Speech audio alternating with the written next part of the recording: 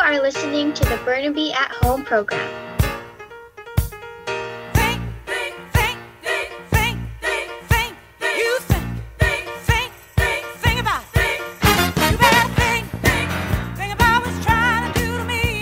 Welcome to the Burnaby At Home Program, coming to you from beautiful Burnaby, BC. From the inlet to the Fraser home to Michael J. Fox, Deer Lake Park, and Simon Fraser University. To start us off properly, here is Zoe to deliver our Aboriginal Acknowledgement. We would like to begin by acknowledging and thanking the Coast Salish nations of Musqueam, Tsleil-Waututh, and Squamish, on whose traditional territories we teach, learn, and live. Thank you, Zoe. I am Caitlin. And I am Lucas, and we are your hosts for this, the very first episode of the Burnaby At Home Program. We have a very exciting show for you today, featuring an interview with Burnaby Mayor Mike Hurley and an Earth Day special. We are celebrating Earth Day by looking at earth, wind, and water.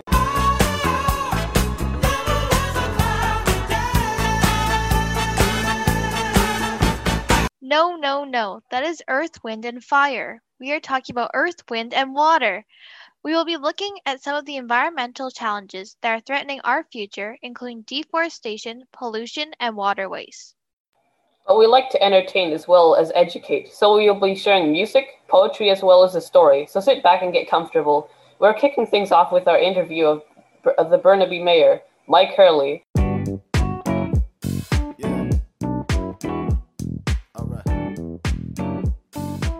Hello, Mayor Hurley. Thank you so much for joining us here today. Hello, Ryan. I'm Brian from Inman Elementary. Okay. What job did you want to do when you were our age, like in grade 7 or high school? Well, I have to be honest. I always had a dream of being an airline pilot. That was kind of my dream. But then I got involved in music and things like that, and it took me a different direction. But at your age, certainly an airline pilot would have been what I would have dreamt of being. Hi, Mayor Hurley. I'm Alexis. My question is, were you always interested in politics? Pardon me? My question is, were you always interested in politics? Yes, I would say I have been, because I really believe it's the only way you can make a difference is to get out there and not necessarily run for politics, but to pay attention to what's going on, because it is, especially at your age and a bit older, it's your future that we're all playing with here. So everything we do is going to affect you. So I've always believed that it's important to be engaged in politics and to understand that everything that probably happens in our lives is affected in some ways by politics. So yes, I've always thought that it was important to be engaged. Hello, Mayor Hurley. My name is Ariel. Hi. When did you start realizing you wanted to be mayor? I think in my last few years as a firefighter, we were going to more and more calls for homeless people really struggling to eat, people with nowhere to sleep at night.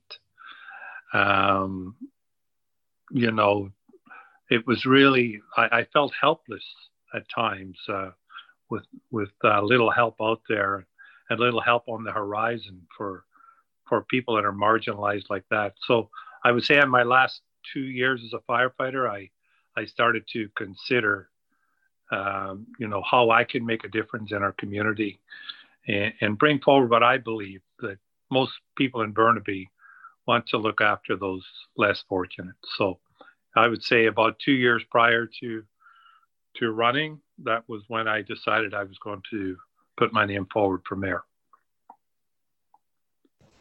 Hello, Mayor Hurley. My name is Tiba, and my question to you is, what challenges did you incur while running for mayor? Well, the big challenge is always to get your name out there and to let people know who you are and what you stand for. So I would say that's the biggest challenge.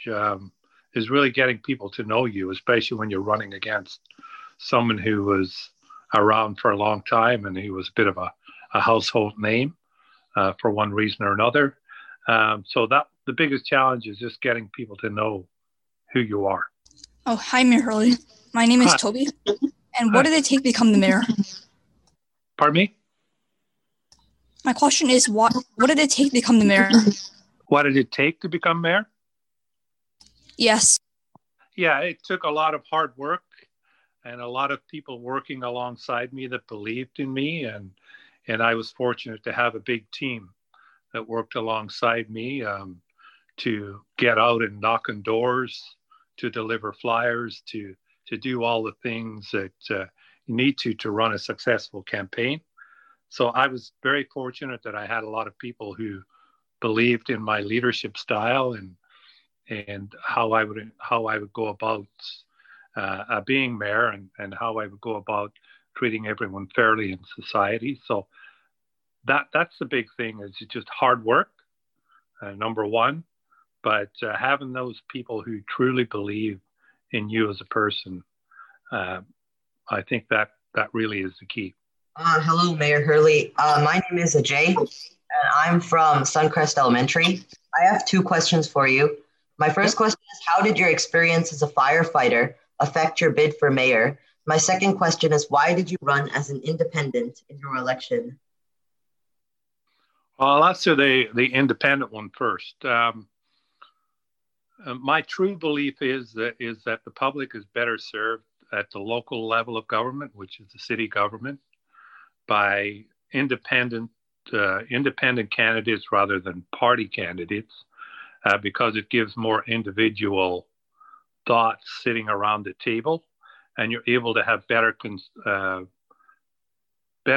considerations to all issues and not taking the party line into your discussions.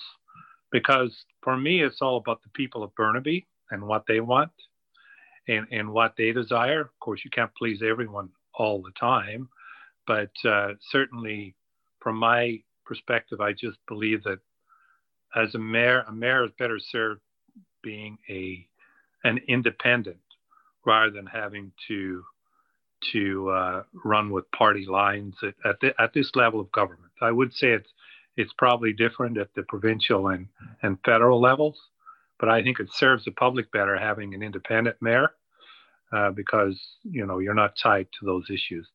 The first question was, how did being a firefighter? I think being a firefighter, you develop a lot of empathy for people, get to know the community really, really well. And I think out of that empathy and decision-making process, which is so important as a firefighter to make the right decisions in a limited amount of time, and to not overreact to things, I think is some of the things I learned as being a firefighter is that, sometimes you have to sit back and let things play out. So I think those are the things as a firefighter that would have helped me being mayor, is first of all, the empathy piece, knowing the community and knowing how to deal with very stressful situations. Thank you. Hello, Mayor Hurley. I'm Lucas from Nelson Elementary. And I have to ask, how did you feel the night of the election, and did you expect to win? I think in the last 3 weeks leading up to the election, I knew I had a good idea we were going to win with the feedback and with, the way people were responding. So it's always a surprise, and it's always a nice surprise when you win, but the polling was telling us we're going to win, and the reaction of people. So not totally surprised, but at the same time elated when it comes to all the hard work that so many people have done on your behalf and all the many months of walking the streets and knocking on doors. So it was a great feeling to know that people had recognized the need for some change. Okay, thank you. Thank you. Hello, Mayor Hurley. I'm Alan Hello. from Lakeview Elementary. Thank Yep. you so much for joining us today. We really appreciate you making time for us in your schedule. Since the start of COVID, a lot has changed. For example, we are now studying online. What has been the biggest change for the government? And what has been the most challenging thing about COVID for Burnaby?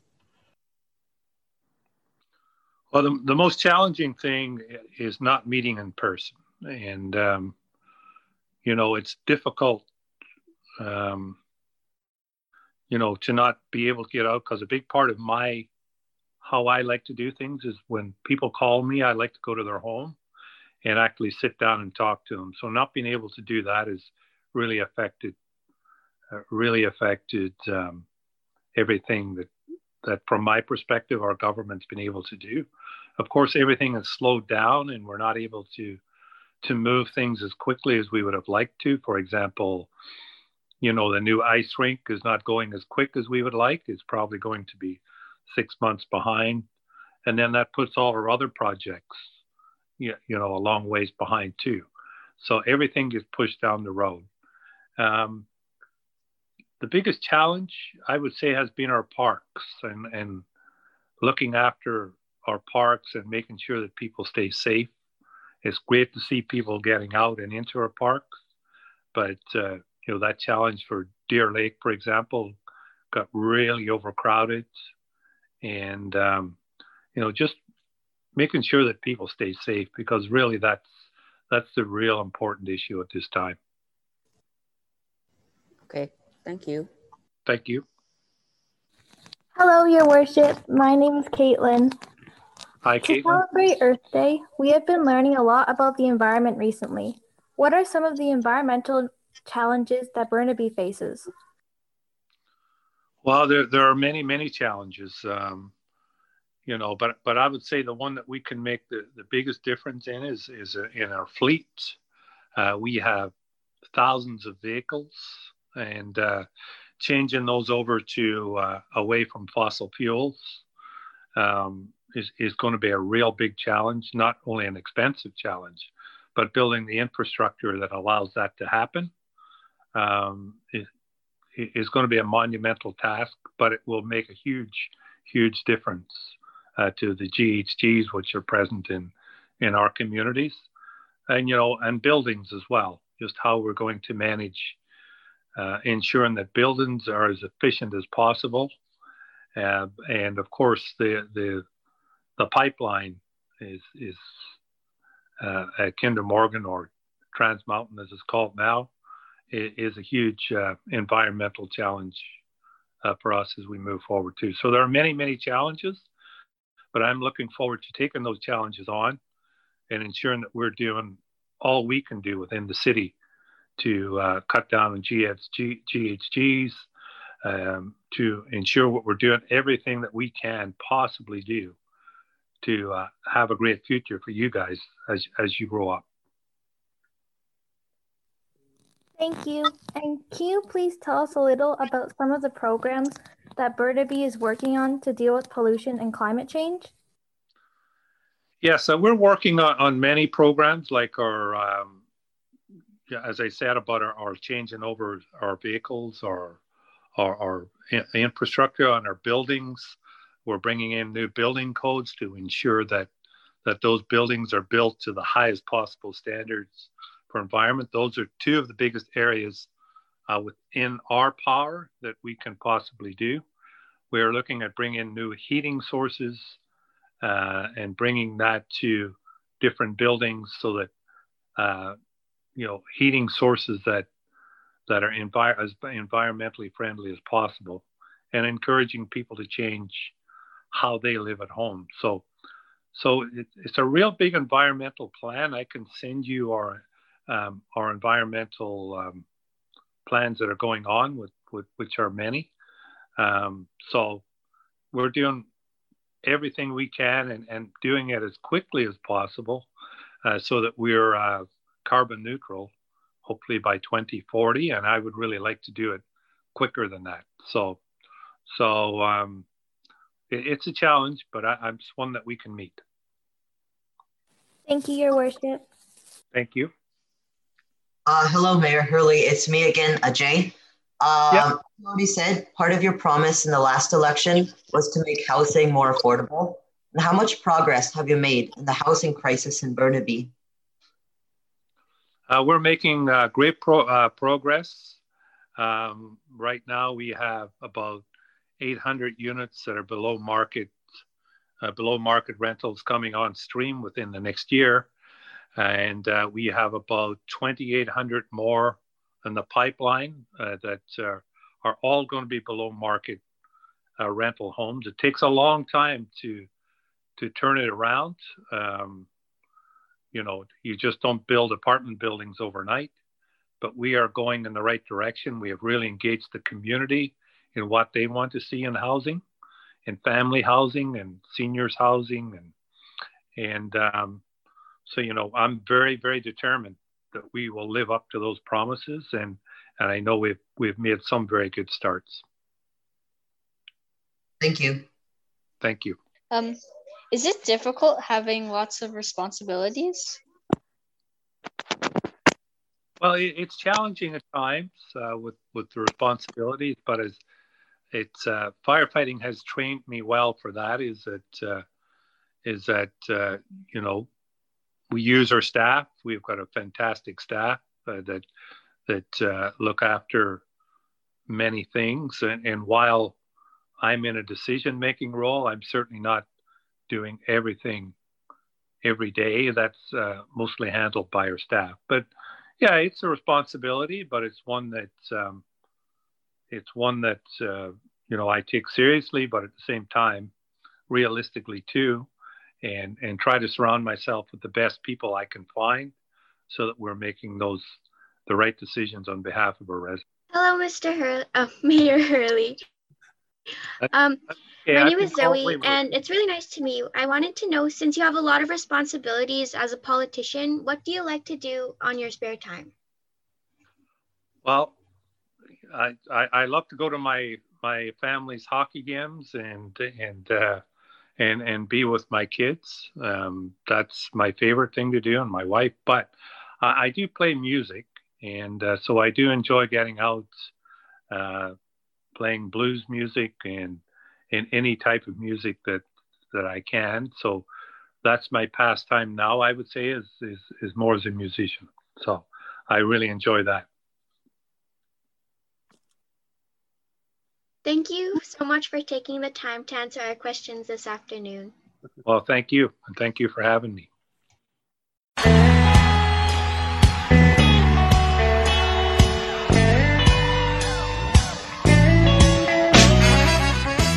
We are so fortunate to have such a thoughtful and caring person leading our city. Agreed, and I really appreciate him taking the time to meet us. But speaking of time, it is time to get on with our show. Now, we are turning our attention to the unpleasant topic of deforestation. Are you talking about Fairy Creek on Vancouver Island? Well, Fairy Creek is just one example of a problem that is taking place all over the world. To explain, we have a question and answer presentation by our Earth researchers. Have a listen. Yeah. All right.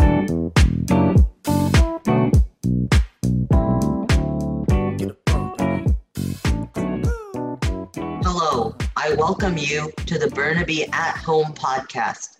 Our Earth Day episode today is going to be about deforestation, what it is, and how it is affecting the Earth. Our first question comes from Dan. What is deforestation? Deforestation, also known as clearance, clear cutting, or clearing, happens when people cut down forests and turn it into farms, houses, and other industrial uses. Deforestation mostly occurs in tropical rainforests like the Amazon. Why is deforestation significant? Why is it important? And how does it relate to climate change? This is a great question, Ariel. Deforestation accounts for 1.5 billion tons of carbon dioxide in the atmosphere, which is 20% of all emissions. It seems incredible that just by ceasing to cut down a few trees, we can reduce our greenhouse gas emission by 20% and make a big difference. Our next question, once again, comes from Ariel about how we can help to end deforestation. What can we do to help and end deforestation? If you can, plant a tree. Trees are our most convenient weapon against climate change. Do your best to save paper and do work on the computer. Forests are burned every day in the Amazon, planting palm oil trees. Do not support this. Help the environment by not using palm oil products. Also remember the 3 R's: reduce, reuse, recycle. This is by far the easiest way to help, and there's no reason not to do this. Our next question about trees and what would happen without them comes from Luis. What would happen without trees? Without trees and roots to hold soil together, erosion would quickly occur, and heavy rains would easily wash the soil away.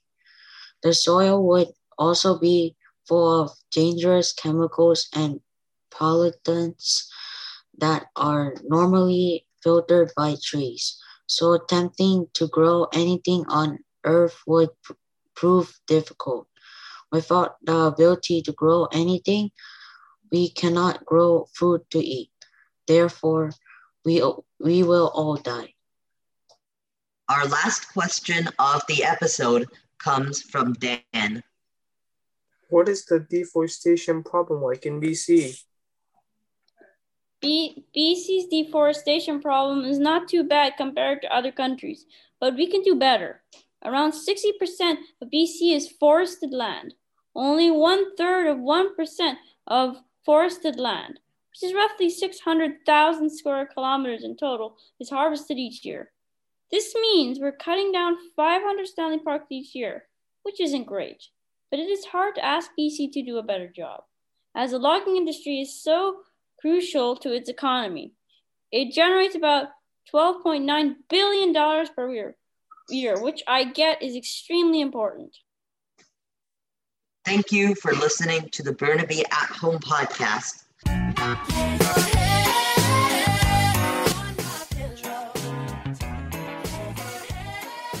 Wow, that was very informative. It sure was. It's important that we don't take our forests for granted. Next up, we will present a poem from our neighbors to the south. America's Poet Laureate, Amanda Gorman, with her poem, Earthrise.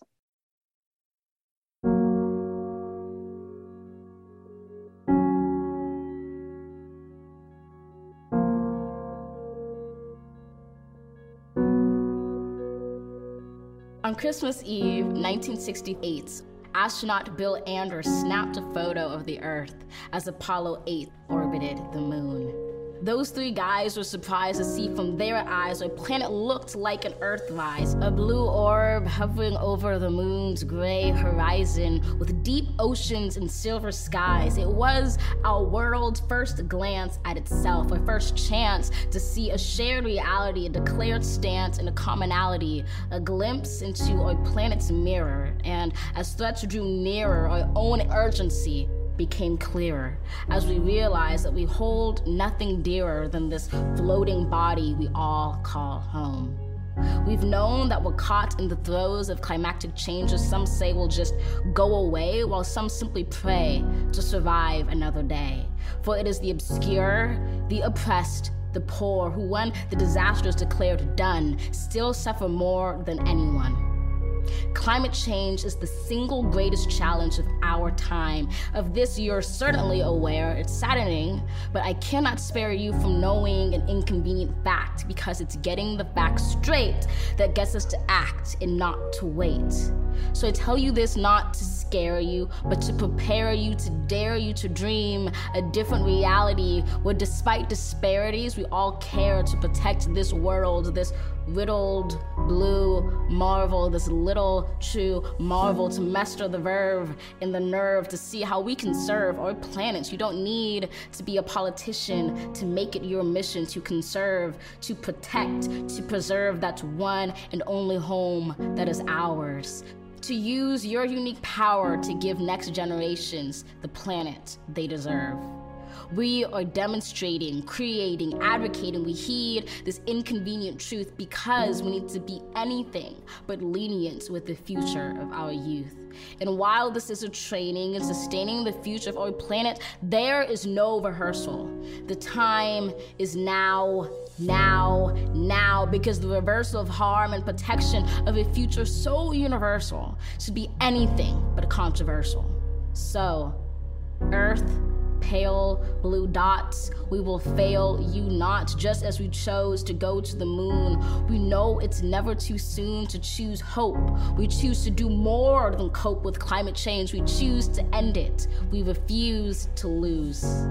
We do this and more, not because it's very easy or nice, but because it is necessary.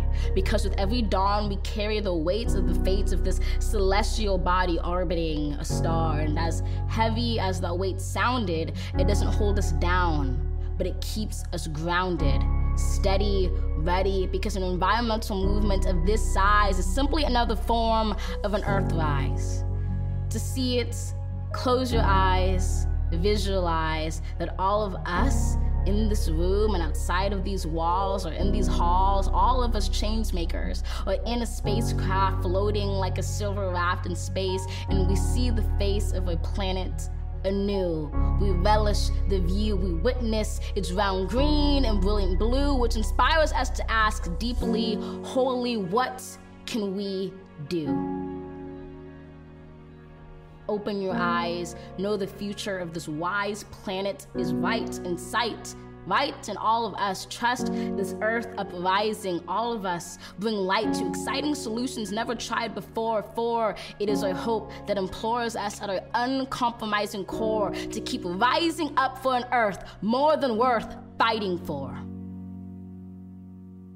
Can you believe she wrote that when she was only 19 years old? She is really amazing. You know what else is pretty amazing? What? The ignorance of some people when it comes to protecting our atmosphere. They don't seem to realize the importance of stopping pollution. Here is our air group with a skit about ignorance.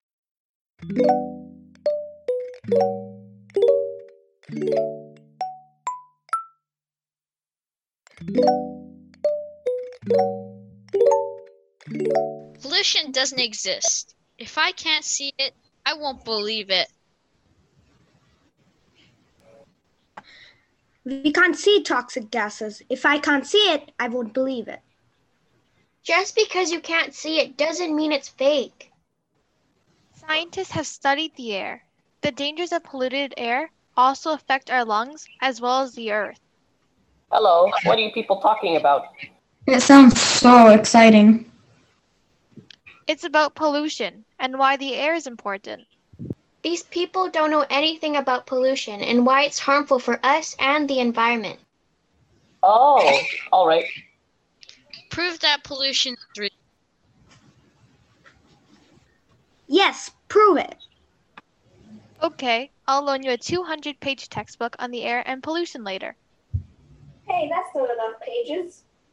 Yeah, they need to read a huge novel about pollution and literally air so that they will learn something that they clearly don't know about.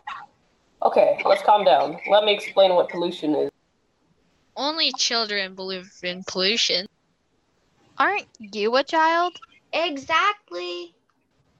No! Pollution is basically when small particles get in the air, and if you constantly breathe the particles in, eventually your lungs and other organs will probably be damaged and they can even fail, and sometimes you can even die from it. You're just a reporter. How would you know? You're just a kid. How would you know? What are tiny particles? Let me explain. Tiny particles are, as the name suggests, microscopic pieces of matter which are made of atoms and other things. Why don't these people understand? If only they would. Okay, I'll let my friend lecture you guys on air. Air is important because it's one of the two main things that keep living things alive. It also supplies blood with oxygen. That creates energy for the body. And if there isn't any oxygen in the blood, you'll have no energy and you'll die. See, pollution is a big problem. And we need to fix the pollution problem by getting more filters on factory smokestacks. And stop throwing plastic in the ocean and plant more trees to remove carbon dioxide from the air. Okay, I have to go live on BBC headquarters. Good luck with your argument. I'm sorry, this was way too much for my brain to handle.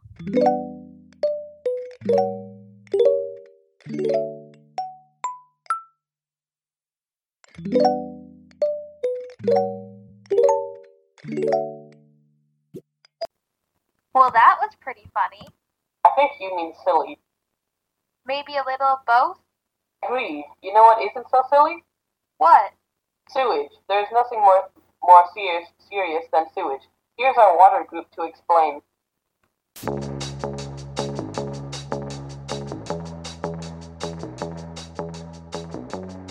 Hey, where can you find an ocean with no water? I don't know. Where? On a map. Haha. Okay, moving on to our facts about water.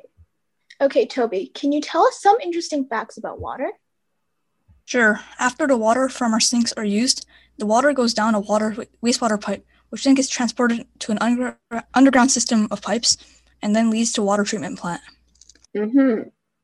Before wastewater is reused and put back into bodies of water, it gets cleaned and made sterile in a water treatment plant. Interesting. But how is water cleaned? So the wastewater flows through the sewers and gets filtered and cleaned from large objects. Then the water flows into tanks where air and chemicals are added to the water to thoroughly clean it. Wow, what interesting information. But sometimes the filters and chemicals do not clean everything, and this can cause problems in the environment. So how do we know if the water is safe or not? Scientists do water quality testing. They test for a chemical called phosphate. It can enter from water fertilizers, which usually comes from farmers and gardeners who use phosphate to help plants grow. But plants may not use all of it, causing the sometimes unsafe water. Very cool. I didn't know that about water quality testing. Let's move on to the last set of information about oil spills. When oil spills into water, it can harm the living things in the aquatic ecosystem. Scientists can try to remove it by soaking it up, releasing bacteria or chemicals to break down the oil. And this concludes our water section of the podcast.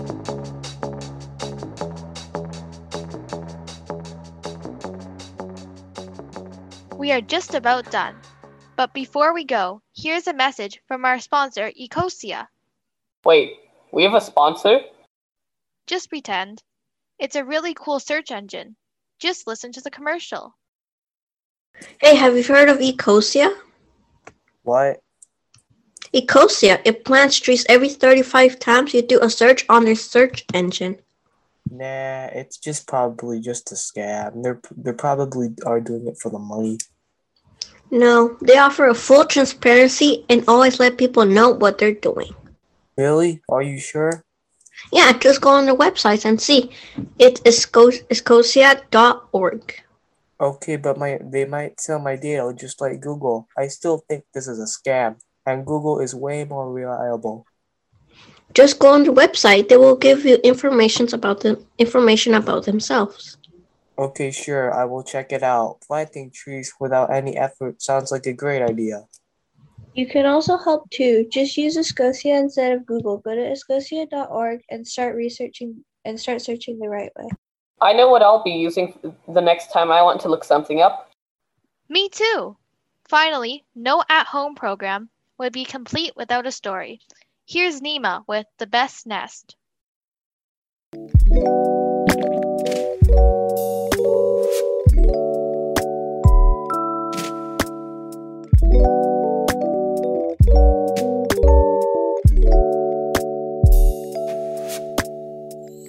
Hello everyone, today I'm going to be reading you a story called The Best Nest. Long ago, when the world was young, only the magpie knew how to build a nest. Her nest was large and so well built that her babies were kept safe. All the other birds lay their eggs here and there, on the ground, in a hollow log, or in a tree crotch. Their eggs were often stolen or lost, and the baby birds that did hatch were not safe from their enemies. Poor baby birds! This made the mother birds very sad. One day a mother bird said to her friend, "Let's ask Maggie Magpie how to show us how to build a nest." So off they went to the magpie and said, "We know how clever you are and that you have a strong nest to hold your eggs and protect your babies. We want to learn how to build a nest just like yours.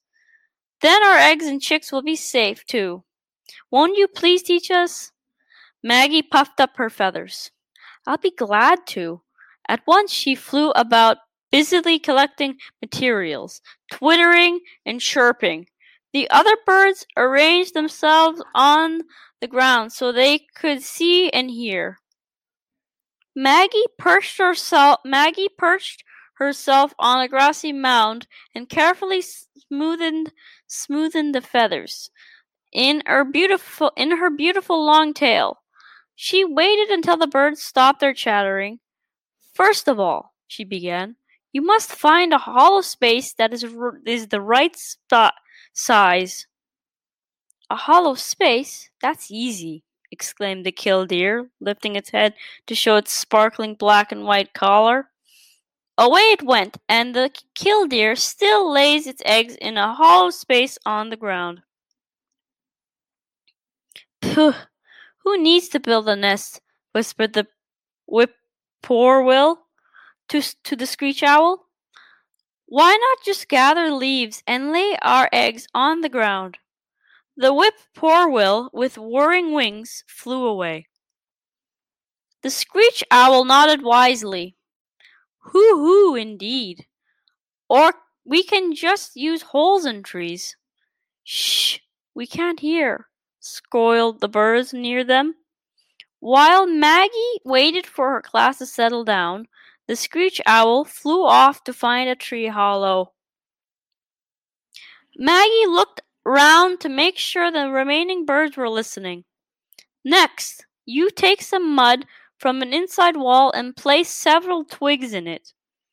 "Oh, I see," cried the blackbird, and she scurried away with a twig in her beak to look for a dab of mud. To this day, that's how blackbirds build their nests. "But wait, we aren't finished," cried the frustrated magpie. "But don't you want to learn?" With a deep sigh, she turned back to her class. "Then you make an outer wall of weeds or chorus grass." The starling flapped her wings excitedly. "I can do that! I can do that!" Away she flew to make her sloppy nest. Trying to hide her annoyance, the magpie patted down a layer of mud. Even before she could explain the step, the crackle hurried off away, saying, "Oh, that's very cozy." Maggie reminded her, "You must weave in more twigs or sticks to make sure the nest is strong." Twigs and sticks, that's good enough for me." Warbled the meadowlark as it flew away, and the meadowlark builds a simple but sturdy nest to this day. Maggie took some feathers to use as linings. "These will make your nest cozier." "Oh yes," nodded the robin. "That's perfect," as she flucked her tail and flew off to build her nest. Each time the magpie added something or explained a step, another bird would leave, not waiting for the lesson to finish. Maggie kept on teaching, but her voice became a bit shriller, her scowl a little deeper. Finally, she stopped to see if anyone had questions. But only two birds were left, the oriole and a silly dove who hadn't been listening. The dove cooed softly, "Take two, take two." The magpie laid a twig in place and said, "No one is enough. No one is enough." But the dove repeated, "Take two, take two." I told you, one is enough, insisted Maggie. The dove flapped her wings noisily and glided away, murmuring, "Take two, take two." At last, the magpie could stand no more. Angrily, she flew away, and never again would she agree to teach the birds how to build nests. But the Oral had listened carefully. She kept working and singing as she built a nest that was strong and beautiful. At least as beautiful as the magpie's. And now you know why each bird builds its nest differently from every other bird. Thank you everyone for listening. I hope you enjoyed. Bye!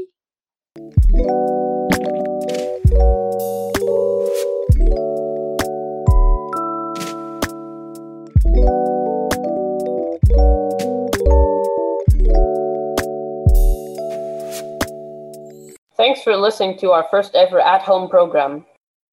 We hope you enjoyed our show. Look for episode 2 coming very soon. I'm Caitlin. And I am Lucas. Remember, it's a wonderful world. We need to take care of it.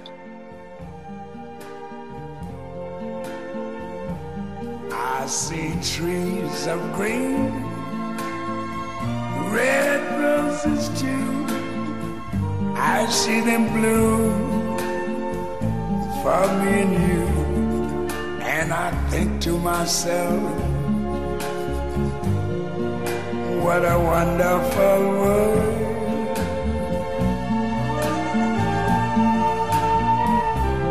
I see skies of blue and clouds of white, the bright blessed day, the dark sacred night. And I think to myself, what a wonderful world.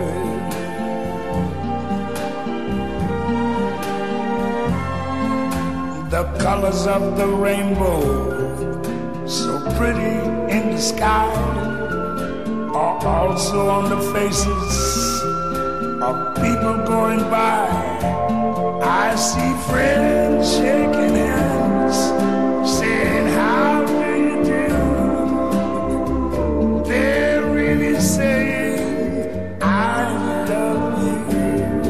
I hear babies cry, I watch them grow. They learn much more than I never knew. And I think to myself, what a wonderful world. Yes, I think to myself, what a wonderful world.